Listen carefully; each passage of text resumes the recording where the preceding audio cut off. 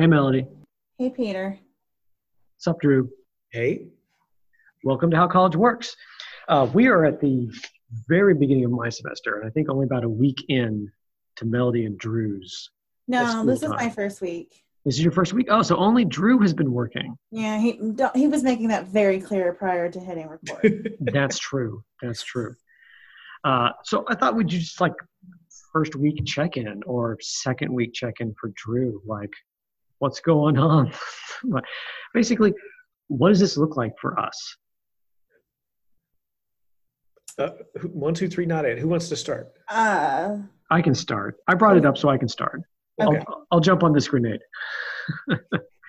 um, Actually, this semester my start is looking pretty good, partly because I was able to take time over the break to prep my classes sort of sufficiently, which is not necessarily super common. Like the winter break for teachers is really short, especially compared to the summer break, where we have like 3 months to get ready for that fall semester. I'm lucky in that I'm teaching a bunch of old preps. So I'm taking classes I've already taught before, and I can adjust schedules that I've already done, find new homeworks or whatever to put into there. But I'm not pulling it all, not having to create it all brand new, which is really a lot of work and really hard to do over the winter break. So teaching a new prep in the spring is like the worst of all worlds because you're trying to get everything together and you don't have much time to do it in. But I was lucky in that my spring classes are pretty set. And so I was able to get stuff done, see my new students. I'm learning and forgetting their names and getting stuff set up. But I haven't hit the point where the homework is starting to be due. So I have all of the fun times of new class, meeting students, get to do some content work, but none of the grading to follow it up with. So that's feeling pretty good for day 2. Yeah, day 2. Yeah, I'm rocking it so far. Yeah, I'm crushing it. right. Yeah, no, the workload. It sounds like the workload hasn't caught up with you, huh? No, No. it's gonna pick up starting next week, and then it will just start Week ratcheting up 4 and up. is usually the crushing time for me because that's when like first major writing assignments are due, usually about 4 weeks in. I mean, little grading stuff is still tedious, but nothing like that. Yeah, that's true. So what about you, Melody? You're on day 1, I think, yes? Yeah, so today was my first day. I've been up since 5 a.m., so super. So kind of like you, I'm teaching classes that I've taught before, although of course I can never leave a class alone, so I had to tweak it. I mean, I Which think that's caused, good. yeah, You I mean, know, it's good, but sometimes you're like, do you really need to switch out all these readings? They were working fine. I was just kind of getting bored. The Um, students all appreciate that, 100%. well, yeah, but so it caused a cascade effect, which then like made the whole schedule have to be redone, which was kind of a pain, but it's done for now. So I was here at work, like trying to physically readjust because I took a ton of naps. I'm not even going to lie. On my winter break. It was probably one of the breakiest breaks I've had in a long time. So I definitely needed to sort of reset my sleep schedule and get back on a schedule, which is good for me as a person. So I was in all last week, and I did some pre-semester workshops as the Writing Center director, so I had to do that. I had 2 days of class prep, and then of course Writing Center stuff. That's taking up a ton of my time right now because I'm trying to get the schedule set, and I have 15 people who can't respond to emails or decide when their classes are. I don't know. I'm usually good at deciding where my classes are, but I'll admit I'm sometimes not great on responding to emails. One of the things that Yeah, I so did I over, even text them sometimes because I'm like, hey, check your that's email. good. I need to know. Or you would Um, call me back when we were in the same institution. yeah, I just get a phone call. exactly. You're like, can Or you I do just this walked out of thing? your office. That's true. Although that's much more walking than the phone call. It is. But I mean, so that's kind of where I am. So I got my classes started today. I had really good classes. I'm super excited.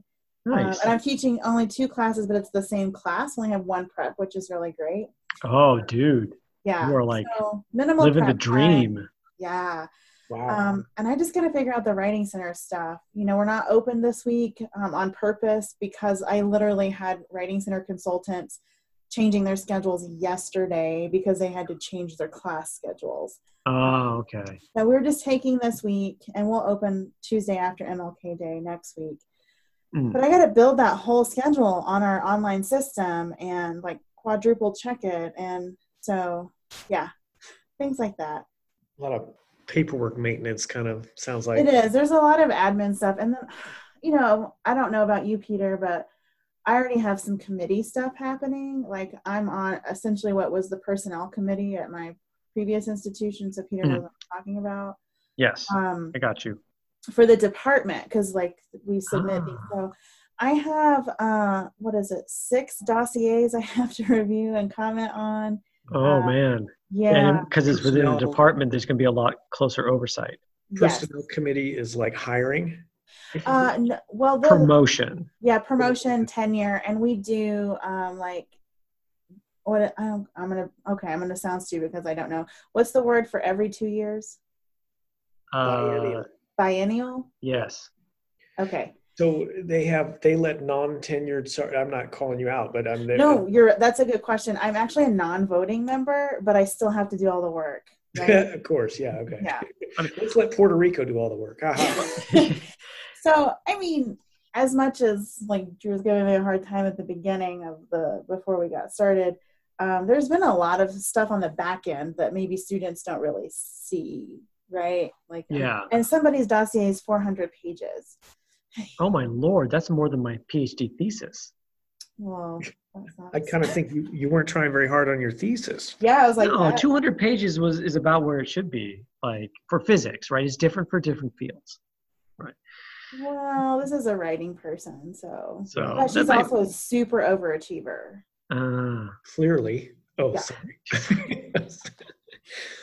Yeah, so like in terms of like trying to sort of peek behind the curtain, like there is a lot of that prep stuff, and then like the learning management system I'm using is Canvas, which I like, but I'm kind of new to it, so having to figure out how to get all that stuff on and get all of that stuff on my classes just takes forever.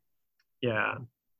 Yeah, so I am also, so one of my committee commitments was basically discharged at the end of last semester, which was the faculty handbook review committee.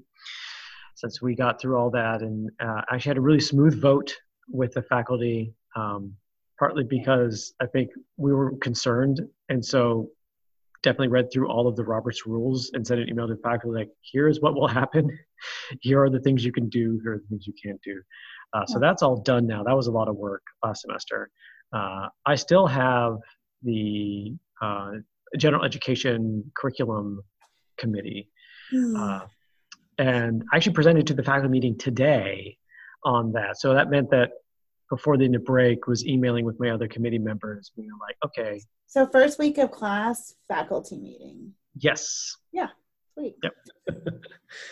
Yeah, that sounds about right. Yeah, yeah. We actually had a faculty meeting last week before classes started, or a department meeting. Fun. Yeah. Everyone was like, what are we doing here? Reminding you that you have to do something next week. Probably. Right. Don't forget you have jobs. So Drew, what about you? What have you been up to? What's the start of the semester look like for you? Well, it looks a little different now that I'm out of the classroom, but I'm supporting classroom teachers, so there's that. But I'm reflecting, I guess, a little bit on. It's not a competition, but you're already saying that you won. I can tell. Well, it's apples and oranges to compare what a professor's job and a teacher's. That's the point of our podcast. But the K-12 schedule, I think. Are you mansplaining to me right now? Oh no, I'm mansplaining to the audience. Okay, right, just make it clear. Okay. Would that be host-splaining? Host-splaining? Yeah, sorry guys. Well, I mean, if everybody would just go back and listen to our entire catalog before this episode, that's perfect. I won't have to. Yeah, it's we'll pause. We'll calendar. Wait. What's that? We'll pause and wait. Oh yeah, I'll wait. Yeah. Okay. Now that you're back. So the K-12 calendar goes a little bit longer in as far as class time, right? Students in class thing. So we got out, I believe, a week later in December than you did, and we started a week earlier, it sounds like. So to hear you say you get a shorter break in the winter and you got 3 months in the summer, well, we went till first week of June. Second week of June was our first week off, and we started back on August 15 or 18 or something like, right? It's like mid-August. Right. So Yeah, you run longer. if you if you don't work during the summer, which everybody, you guys do too, and then we had like basically 2 weeks winter. But anyway, we're back, and I wonder what I would like later to hear what your first day of class is on a new semester. So ours, like secondary, the high school, even if it's a year-long course, even if I'm teaching English 10, which I did for a little short while, I would have new students. They would swap us around to where it's a year-long course. Some of the kids would have been taking English 10 fall semester with some other English 10 teacher, and we kind of like, jostled up the schedule for. I don't. It was kind of arbitrary at my school or my district here, where I don't know that a lot of high schools do that necessarily. But there are some semester courses in high school, and I think that was part of the reason, was to make those semester courses fit the schedule. But I would a lot of times end up with a brand new group of kids in January and have to, like 50% of the names I know from last term, and then the other 50 is brand new, completely brand new. So we have to do something to set and establish the tone and the culture of the class on day one, and day two, and learn the names, like you said.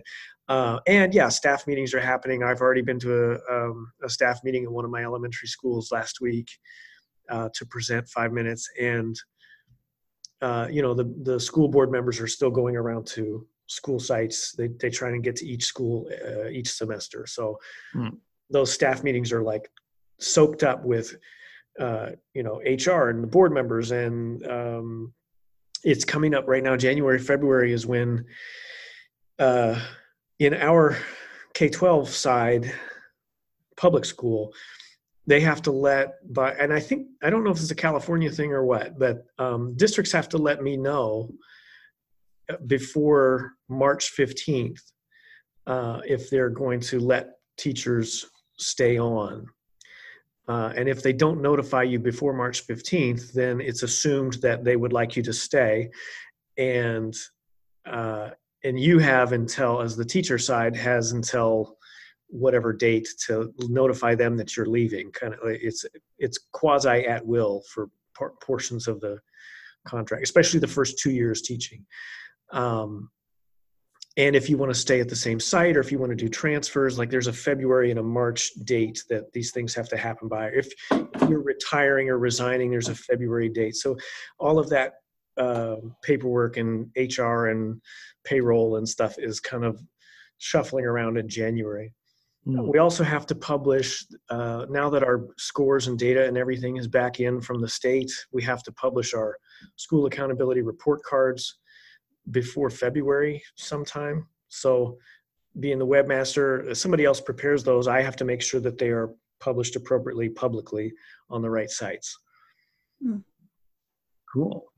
So there's a lot of changeover of term. I'm managing the gradebook program, training new teachers and stuff, and change of term in the high school always messes up somebody's gradebook as far as they picked the wrong dates, or the student information system dates were set wrong. And so I had to move the gradebook dates by 1 day and that kind of thing. So it's been, I feel little fires you had to put out or whatever. Yeah, just troubleshooting. And it happens every year. I just have now at this point added it to my calendar. Like, okay, first week back, we have to troubleshoot the gradebook and troubleshoot this and publish the report cards and all that.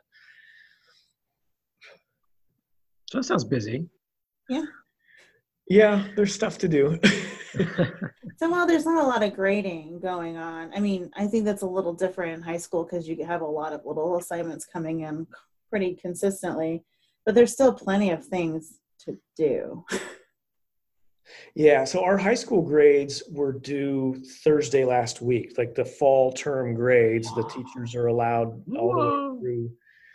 And most That of them is are done. Most of them are done before we leave on break. And Oh, I think, a lot of that decision making on timelines is because of English class grading essays. yeah. And it has to be allowed during contract time. That just makes sense. I'm not going to expect that teachers are Christmas Day with papers in hand. A lot of them do that, but Mhm. that's a negotiated piece of like, what is the deadline for the grades to go into the um, grade book and the transcript, Hmm. you So know? yeah. So it was Thursday, and everybody got their stuff together. So Drew, you asked about like what does a first day in class look like in college, at least for the spring semester. Although it's pretty similar for me in the fall. I do sometimes get students who come through. I do have the calculus-based physics, which runs 2 semesters, and I do get students who do both semesters. In which case, it's really low key in terms of that first day. Uh, what I've always wanted to do, but have accepted now that I can't do, is to actually start doing content on the first day. Huh. But that's really not possible unless I'm doing a whole lot more work, sort of getting them there. Because even Would you say for, like you can't do content at all, or just content that you would hold them responsible for on the final? um, Hmm. well, this has to do with the way that I think about covering content is that I want them to have read so that we can Right. discuss it. I see. And I'm not I'm not shooting emails to them over break. I'm not trying to like get the whole course set up. Usually because there's some shuffling that goes around in terms of classes over the winter break. Hmm. Um, so I don't want to like pull the trigger on something and then have a student come in like relatively late uh, and then like everything they don't have all the stuff they need to do and they're going to be totally lost on the first day. So since they're not going to be reading, I don't assume they're going to be reading over break before They the class probably won't even starts. have their textbooks. I mean, for the physics stuff, they do because it's one giant textbook for both Yeah. semesters. But yeah, there's plenty of students I have right now that don't have their textbook for Physics 101 or for Astronomy 101. So I need to go talk to the library after we're done here. Go talk to the library about ordering books and putting them on courses. But so Yeah, it's I sorry. do Go ahead, like Melody. ice breaky type things. Well, first of all, I sort of, well, like you were saying, Drew, like sort of setting the tone. That's one of my primary things. And I also try to make it very clear. I give them a course outline to kind of like, okay, here's what we're going to do. We're going to do these 4 assignments. They're all interconnected because I want to give them sort of a bird's eye view of the class because sometimes we get started and they don't know where our ending point is. Like, where are we going with this? Right. So I used to be okay with kind of being more inductive and letting them sort of figure that out as we went. But I don't know if that was the best teaching method necessarily, but I also feel like students have changed and they would rather know up front and kind of know those things. So like today I talked about like the research process that we're going to go through. And I also told them what to expect in terms of how this class is different from how they might think a research class would be. And we know over important policies, like of course the absence or attendance policy and late papers and all those things. And I mean, the content was very minimal just in terms of like some introductory stuff to kind of help them navigate the information that they're going to have to work with between now and Thursday, if that makes sense. But they needed a framework, I guess. Sure. Yeah, and that mirrors pretty well what I do as well, which is I don't quite go over the syllabus with a fine-tooth comb, but I do, want to give them idea. Here's what's going to make up your grade. Yeah. Here's the important policies. Yes. So this is so funny to me, not funny, but like it's interesting to me hearing you say this, and that's a requirement or an expectation in post-secondary and college where the syllabus and the course outline are there, and I as a student I can read it and expect what I'm going to expect. I can recall talking to high school teachers, not in my current district, saying like, hey, yeah, college courses, they give you syllabus, and if you're going to read Romeo and Juliet, it's on the syllabus, and the paper's on November 5th, it's on the syllabus. Like, why can't we tell our 10, 11, 12th graders, like, hey, there's an essay coming, it's on Romeo and Juliet, like, get ready for it. Like, what? That's not a giveaway, that's not cheating. Like, Yeah, shoot. that's just informing what's happening. And this teacher told me like, oh, well, I don't want the students to know what like that. My plans may change. What? Why are your plans changing? Yeah, and that, to me, that begged the question. Like, I get it. There's so much in the K-12 curriculum or in the There's a ton. Yeah. 12 curriculum that there's so much that we can't pack it into the days, and it's so easy to. That's why I said, no content on day one. Well, I endeavored when I taught high school to do content on day one to set the tone that we are doing content inside this classroom during my classroom time that I have with you. We only have 180 hours. So yeah, which is fair. Yeah. Yeah, I could see why you'd want to start right away. And it's so easy to say like, oh, we're going to do the name game and icebreakers, which I did. I'm not saying I didn't do that. And then turn around and say, oh, Friday, we're going to roll Bill Nye or whatever it is and pretend like it's curriculum attached. And now every single Friday, well, that's 36 hours of my class time that just got soaked up by Bill Nye or whatever I picked. Right. Right. And there's so much that gets cut in. And then state testing time, there's 2 weeks of class time done. You know what I mean? So like, yeah. So one thing that might be a little bit, need to frame this for students a little bit differently is that, you are really strapped for time in a high school, so you need to be doing content. And so it makes sense if you're going to start off with content, and that delivery is sort of in that lecture transmit to the student mode, where like I could start content delivery on day one in terms of giving a lecture about astronomy or physics.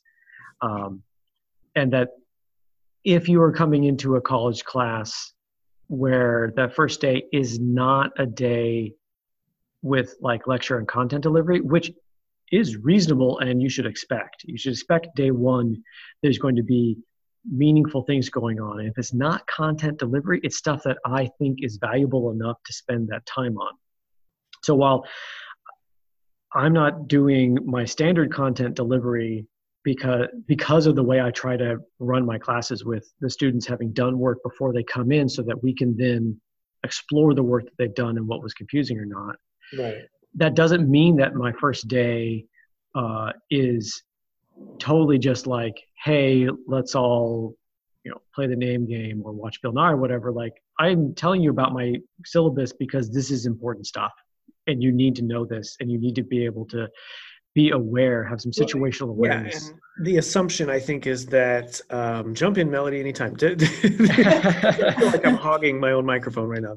So the assumption is that everybody's present on day one, and therefore I can give this common information and set common precedent and common goal of these are our agreements and this is where we're headed and this is what the grading looks like in the late paper. And everybody in the room knows. And so we have accountability buddy of there's no way to like if you had delivered that information of the syllabus and the course outline on day two, maybe somebody's sick. Mm-hmm. Yeah. Although people do, like I have plenty of colleagues who go and kind of set like a more of a community-based like classroom type tone, and they do some like some small writing assignments. Like we talked about what research is and research isn't today. And then they say, you need to go read the syllabus and come back with 3 questions. And so they'll use the second class period for sort of a deep dive on some of that stuff. Or for the first time ever, oh my gosh, I did a syllabus quiz. So they have to do a syllabus quiz on Canvas because my syllabus, this is going to sound awful, it's 12 pages long, but I have all of this required stuff I have to put on it. Oh my gosh. Just so much information. 50% longer than mine. Yeah, it's really long, but like some of it is like disability services and then like Title IX statement. Like there's just a bunch of stuff that I'm required by state law to have on there. Like probably 4 pages of that is like requirement that I have no control over. We And then have of course I have to have like the attendance policy, and I have to have an outline of each assignment. Like that's like required for what I like the program I'm teaching in or whatever. Yeah. But I'm not going to go over 12 pages like No. in class. I'm just not going to do it. Like, especially because the department standard where I was last in the classroom was typical, I think, in that like we didn't have a schedule for the year for math courses or it was just like we're teaching the district adopted math curriculum for math course 1. Okay, done. So I didn't need to lay out my calendar in my syllabus and some of those other things, attendance policy. These are all like school wide things that weren't per se in my syllabus. I was able to cram my syllabus down to 2 pages, front and back. It was great. Yeah. Brilliant. Not even remotely possible. Now that's not like I couldn't stop with that on day 1. If I was covering my syllabus, I would have to cover all those other things, the attendance policy and blah, blah, blah, because those are school rules and, but they were on separate pages, right? They just weren't under the cover of syllabus, right? Right. Yeah. Well, and I just do a very general sort of sketch of the course schedule or whatever, which is required by the program. But I have a very detailed separate document, so that doesn't even include that. But like they want, like, they want you to talk about like expected classroom behavior and like a technology policy and all of these things. And my policy is like, no, my policy isn't like no technology, because that'd be easy. My policy is like, you can have it, I don't really care, but, and then I have to make some explanations. What's your expected behavior policy? This is fascinating. Oh, well, I probably have to look at it. But one of the things is like investing in the class. Like, or what? Where are we at? Like just being able to like to engage in the class. So a lot of it is discussion based. So I expect you to do the readings and be able to contribute. Not to talk when I'm talking. I can't take that. It really drives me bananas. Being respectful, just things like, because I can ask them to leave at any point and I just make it clear what could get them kicked out of the class. Wow. I wonder if people have to do this with like adult school. This is adult school. Oh, okay. But, I think it's just sort of setting the tone. But I've always had sort of like things that drive me crazy. Please don't do this sort of thing. Don't tell me you didn't do your reading. Just, pretend like you did, unless I ask you point blank. Like things like that.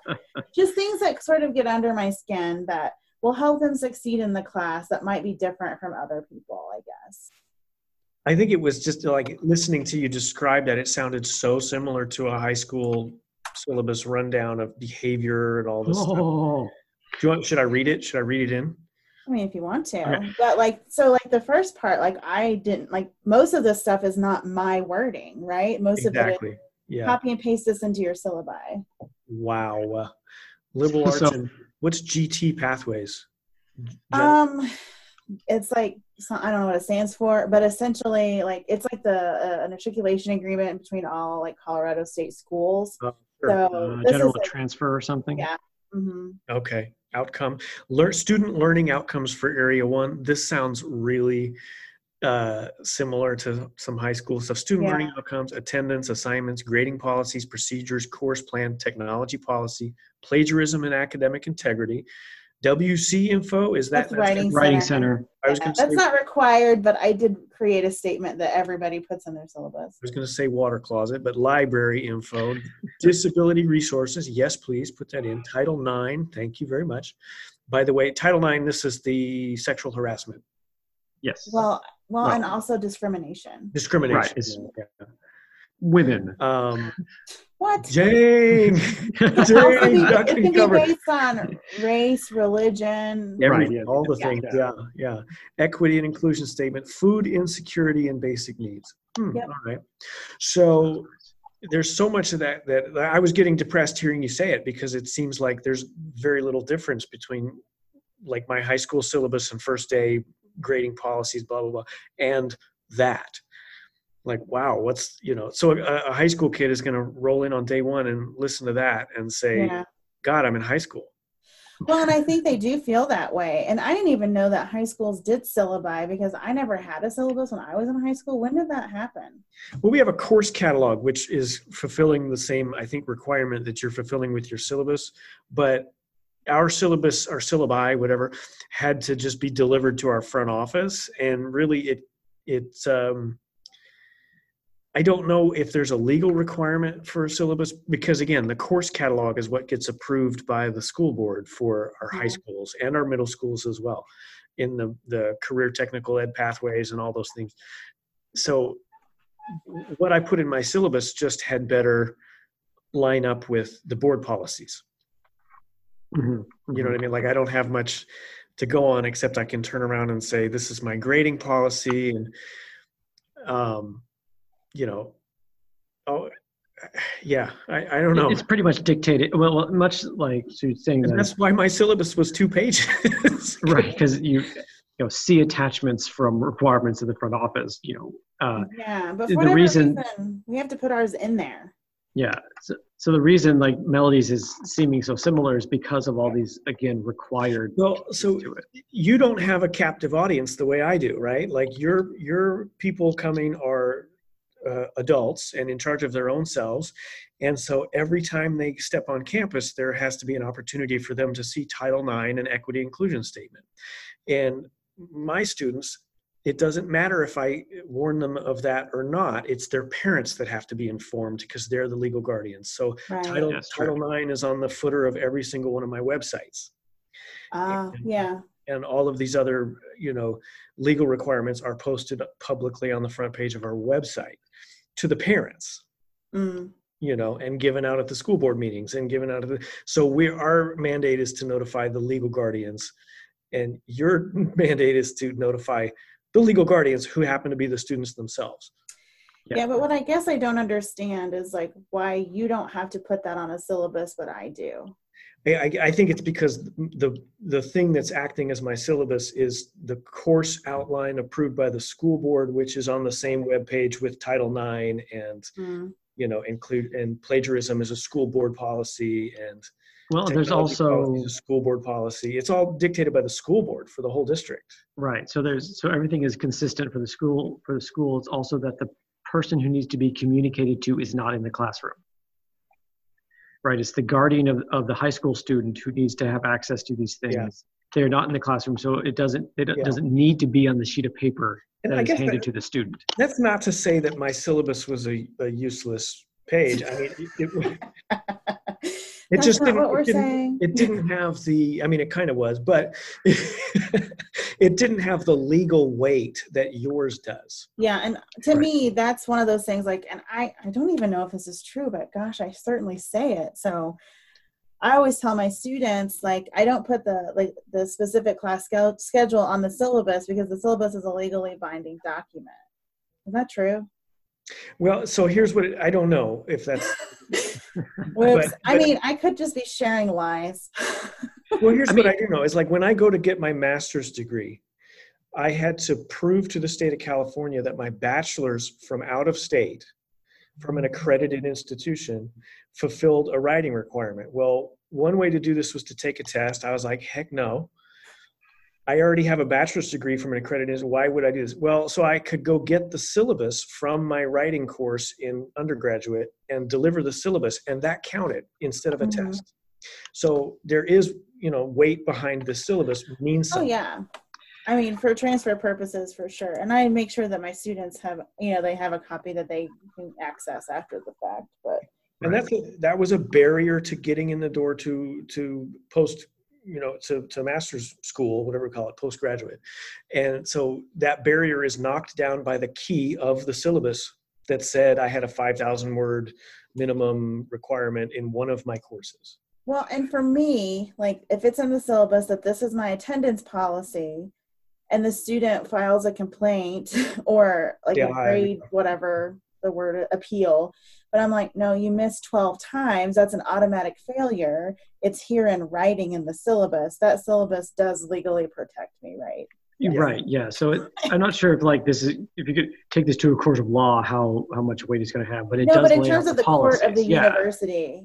Yeah, exactly. and there's much more flexibility. And one of the reasons that every class has its own syllabus, certainly in my experience, is because the attendance policies are different, the late work policies are different, and so all of those are laid out so that, if nothing's said about attendance and a student doesn't show up, well, now it's a real pain in the butt.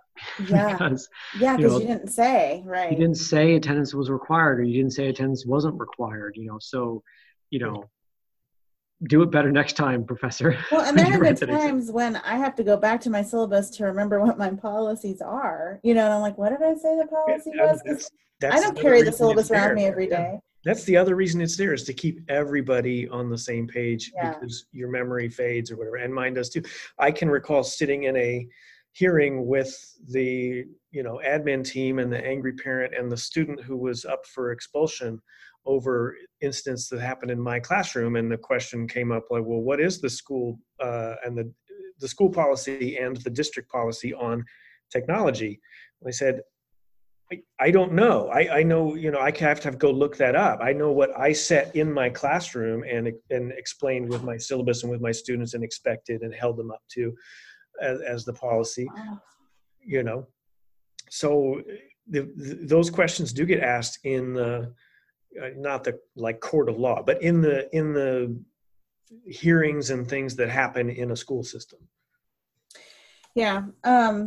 Sorry, I just had a student walk in. I'm probably going to have to. Okay.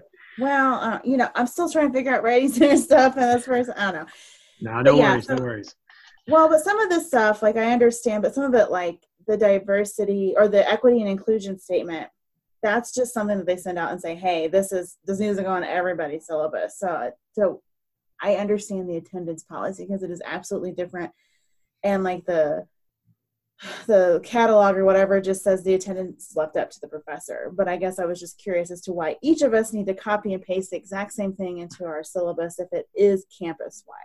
I think that, to me, that means that somebody's trying to CYA and make sure that the students who come in and read it have no excuse to turn around and say like, oh, I didn't get notified of my due process and my rights. Yeah. That seems most likely. So then it does become a legal type situation, right? Yeah. And that's protection for the students. That's protection for the students and for the faculty. But let's not pretend it's just a boilerplate to only protect one party. It's protecting both, maybe not as equally well, but it's protecting both parties. Right. Yeah, for sure. So now that you've seen my huge long list, you can see why we don't read it all. And also because I know the Title IX statement is copied and pasted on everybody's syllabi. But I saw in my syllabus quiz, some of these things we didn't go over, and then some of the things I really wanted to hit harder, I asked them about it because I want them to go through it so that they can at least kind of know some of the policies and procedures, like how do you ask for an extension if you need one on an assignment and things like that. Yes. Well, Melody, you should probably go and take care of business. Whatever. It's okay. Yeah. I got to figure out how to click out of this. Hold on. Anyway, I don't know what else you guys are talking about, but have a great day. All right. Thanks, Melody. All right. Have fun, I guess. Yeah, totes. Totes. Bye. Bye. So that's one thing to do the first day is go over the syllabus, Go over the syllabus. A couple of times I did change up and I was like, look, guys, I know that you went over the syllabus in every other class. We're going to do something different. Yeah, and I do want to do things where you're not just like going over policies and maybe, so as I said, talking about like their science journal and the paper they're going to do in terms of just let's not just talk about how you do late work and blah, blah, blah, but here's something that is important for what you're doing, and let's dig into it a little bit in terms of advice and instruction for it. Today was my first labs, and I spend those labs, those classes, getting a little bit more directed advice about, those science journals and those reflection papers, and then get started on doing some work for those. But I do feel, maybe next semester I will think about if there's ways that I can start I thought, putting a I little bit think more content in. it's different. You can still do, I think there's room for it in college to just, hey, day one, syllabus, whatever, because you have a longer time period in your course. I think for me, it was like, if it's ninth graders or 10th graders, they've had, and I'm in sixth period, they've had 5 hours of reading the syllabus to their face. And like Yeah. day That's one, certainly something that I don't do, which is like read through my syllabus and project it up. Like I might show them how to find stuff quickly, yeah. but most I just have slides like, hey, grade breakdown.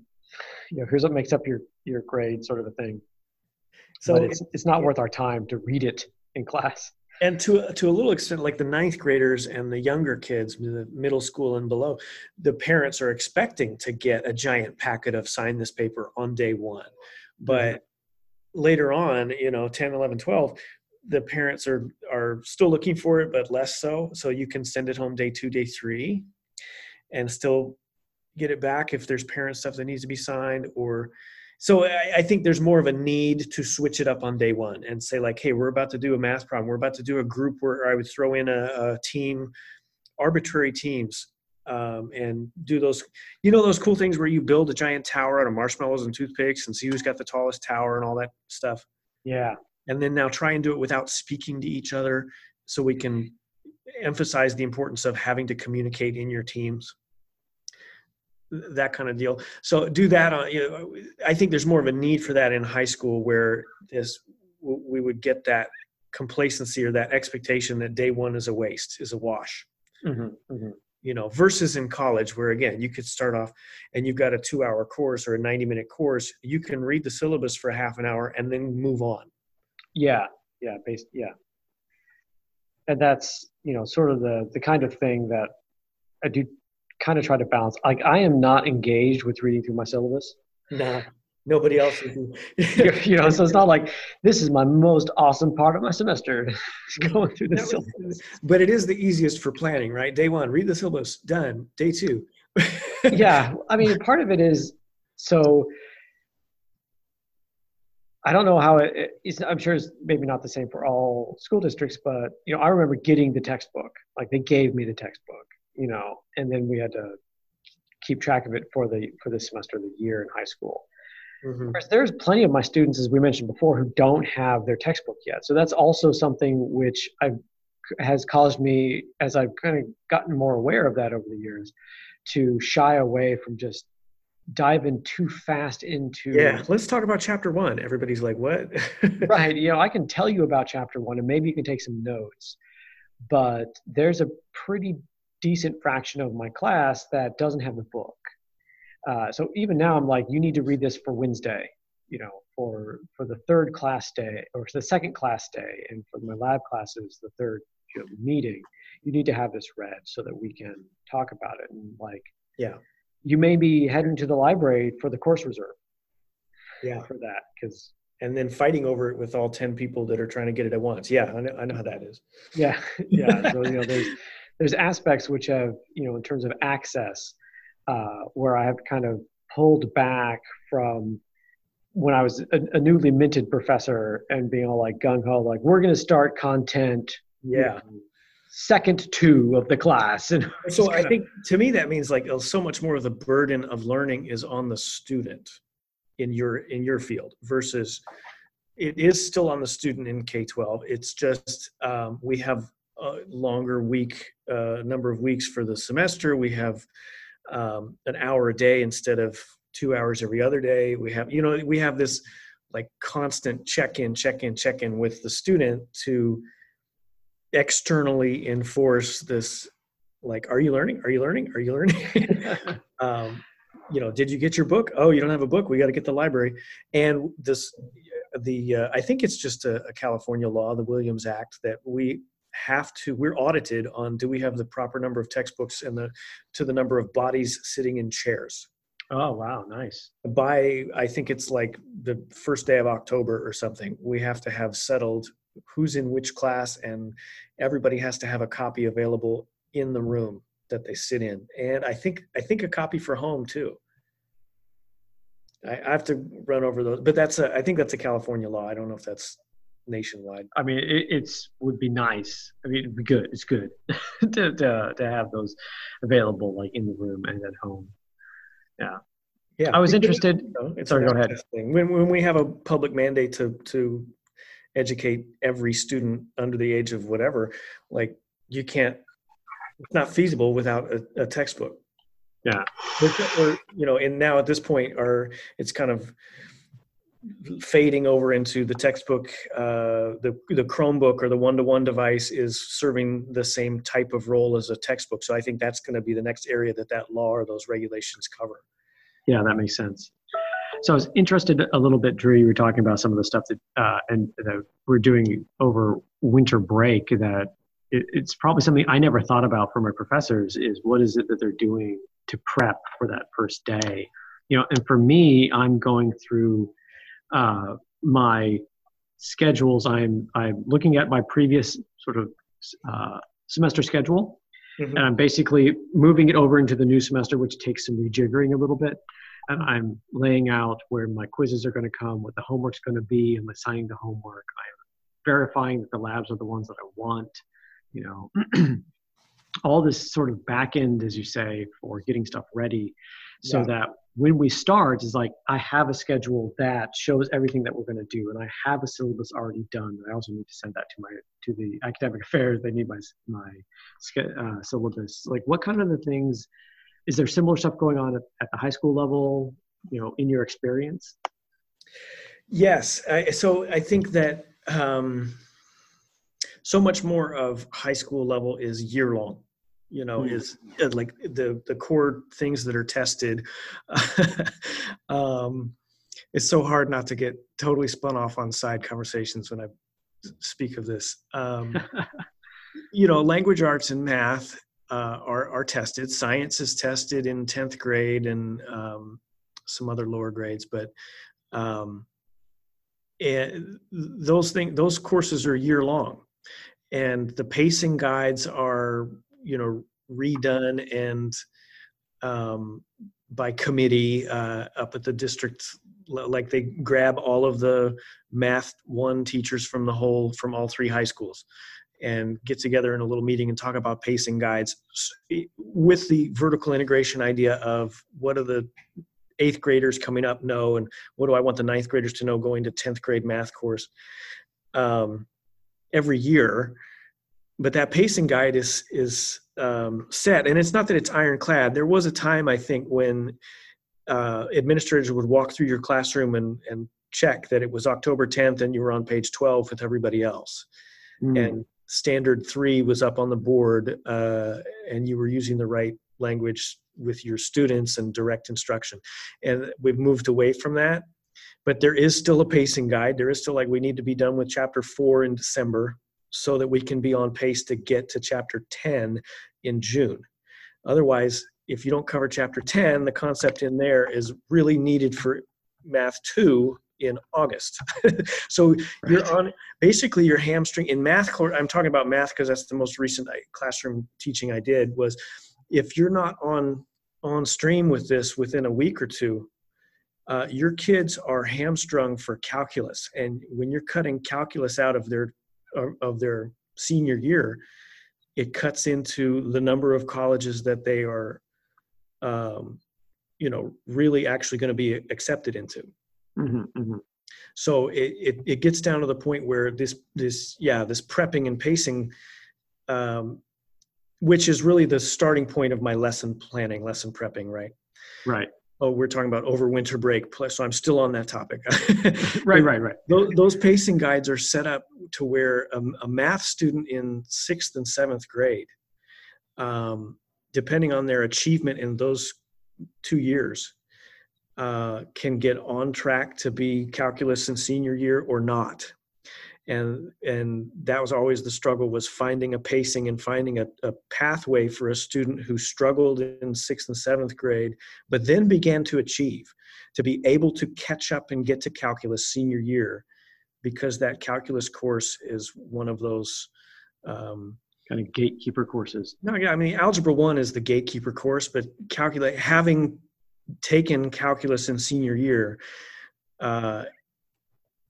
seems to be one of those things that parents especially, but colleges, I suppose, the parents believe that colleges look at that and say, oh, you didn't take calculus? What'd you take? Like, what were you doing? I will say that if you've taken calculus in high school, you are much better chance at being able to achieve and excel doing calculus in college. Yeah.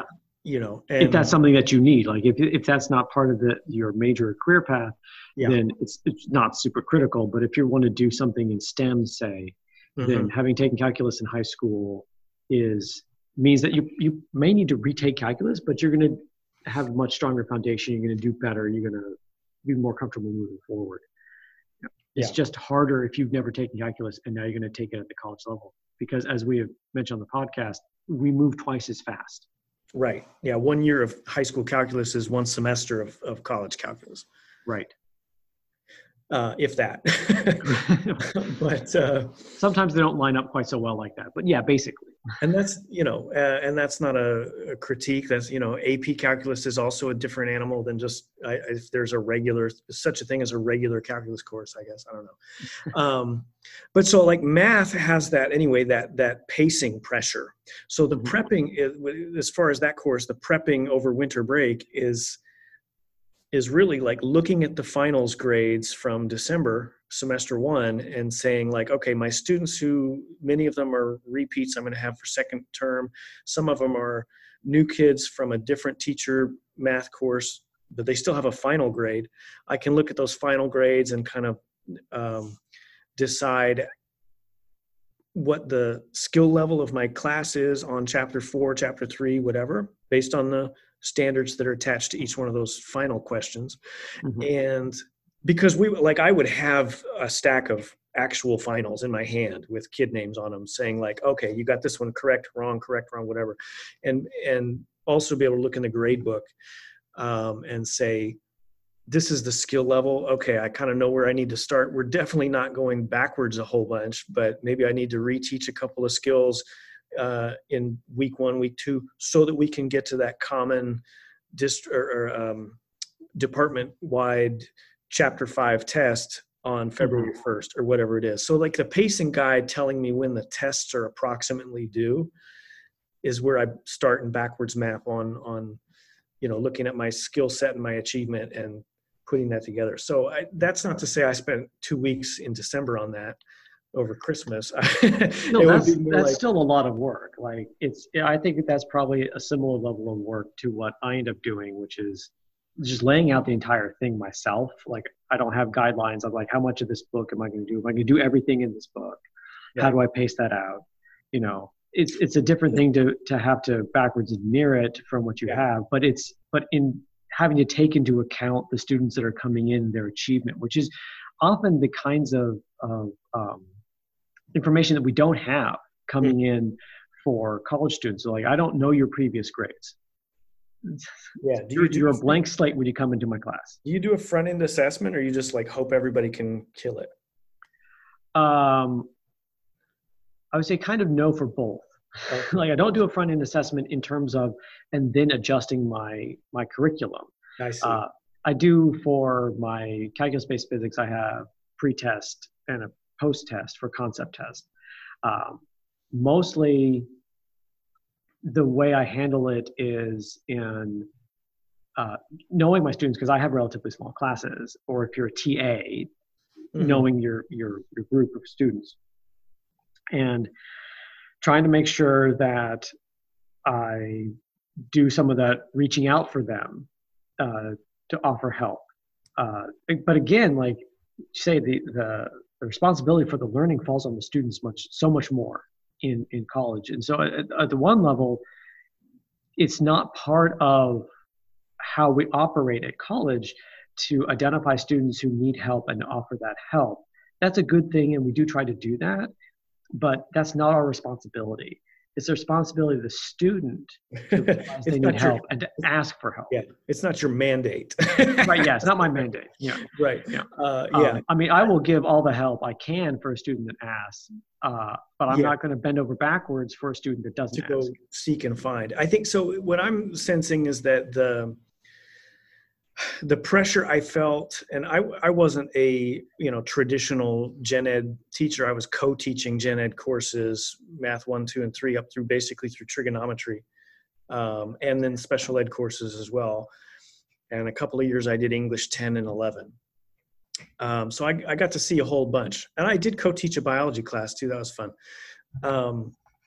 So I got to see a lot of subject matter and be involved in those department meetings and things. But the pressure that I was feeling, and I think the gen ed teachers feel it more than I did, was if you slow this down too much, it hampers their ability to do what's next after high school. Like, okay, I'm not so worried that this kid or that kid is going to get a diploma.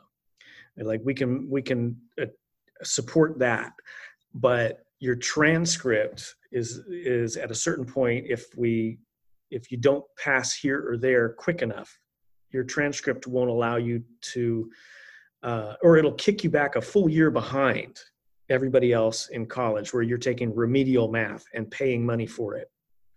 Right. And then to get to where that's not where it wanted you. That's not devastating, but sometimes it is, to be that far behind, and suddenly you're $300 on the hook for one unit of remedial math that doesn't count towards your major.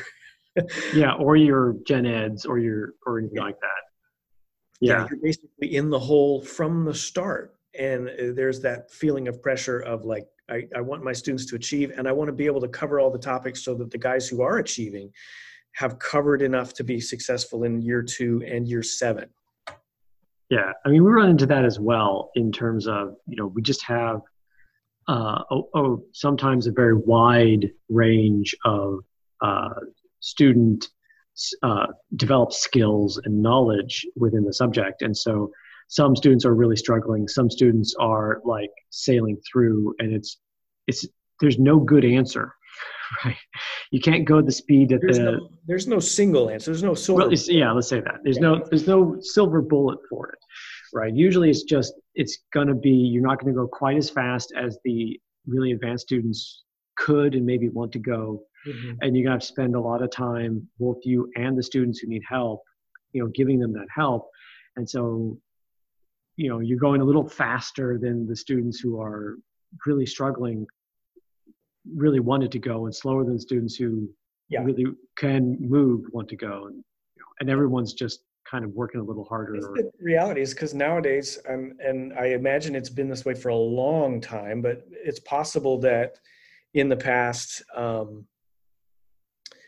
it was like monastery style, and you showed up at university and you were just kind of there until you were finished, and you didn't have to take out student loans, and you didn't have to, everybody works, everybody eats, everybody learns, and when you're finished learning, you leave. Even when you get to when you're past the monastery into the early secular ones, it's like, you don't have to worry about money because you were independently wealthy. That's the only way you were going to university. Yeah, that's a bad gate. I don't like that model either. But it to alleviate the time pressure of, you have to graduate in 4 or you have to graduate in 7 or whatever it is, and be able to say like, hey, it takes you a year and a half to learn what a normal person or what a different person learns in 1 year. Okay, take a year and a half. And then when you're done, learn the next thing.